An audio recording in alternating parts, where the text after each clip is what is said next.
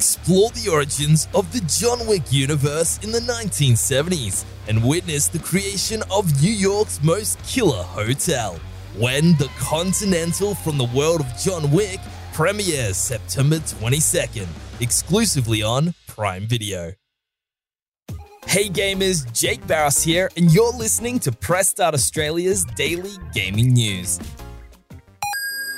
CD Projekt Red has finally revealed the release date for the long-awaited Cyberpunk 2077 2.0 update, a free major update for the game that brings with it a huge number of gameplay enhancements and system overhauls on PS5, Xbox Series X and S, and PC.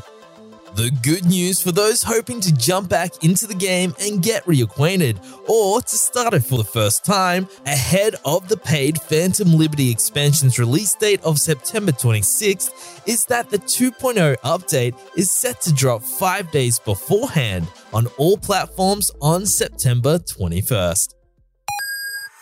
Ascendant Studios, the team behind the very recently released single-player magical FPS Immortals of Aveum, which was published under the EA Originals label, today has been hit with major layoffs, with Ascendant CEO Brett Robbins announcing that around 45% of the studio's staff is being let go.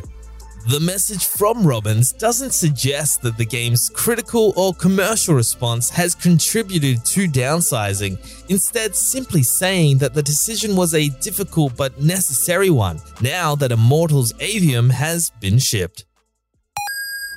Although it was originally slated to launch on PS5 and PC at some point this year, Helldivers 2 has finally secured a firm release date, now putting the game's launch well into next year on February 8th.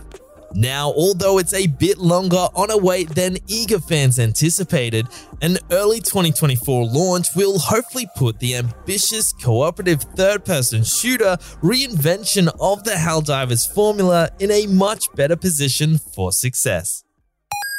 For the latest gaming news, bargains, reviews, our podcast, and all things gaming, check out pressstart.com.au.